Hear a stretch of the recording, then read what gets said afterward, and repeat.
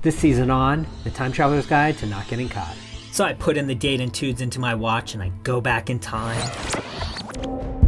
When suddenly, the barn doors open and a furious Ben Franklin appears and I say, "It isn't what it looks like!"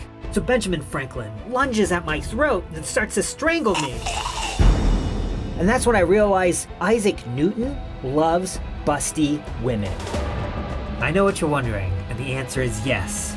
Socrates is, in fact, a fantastic kisser. And I'm like, holy shit, that's Napoleon. And I have an impulse to take my phone out to take a picture, but my hand is full of poop.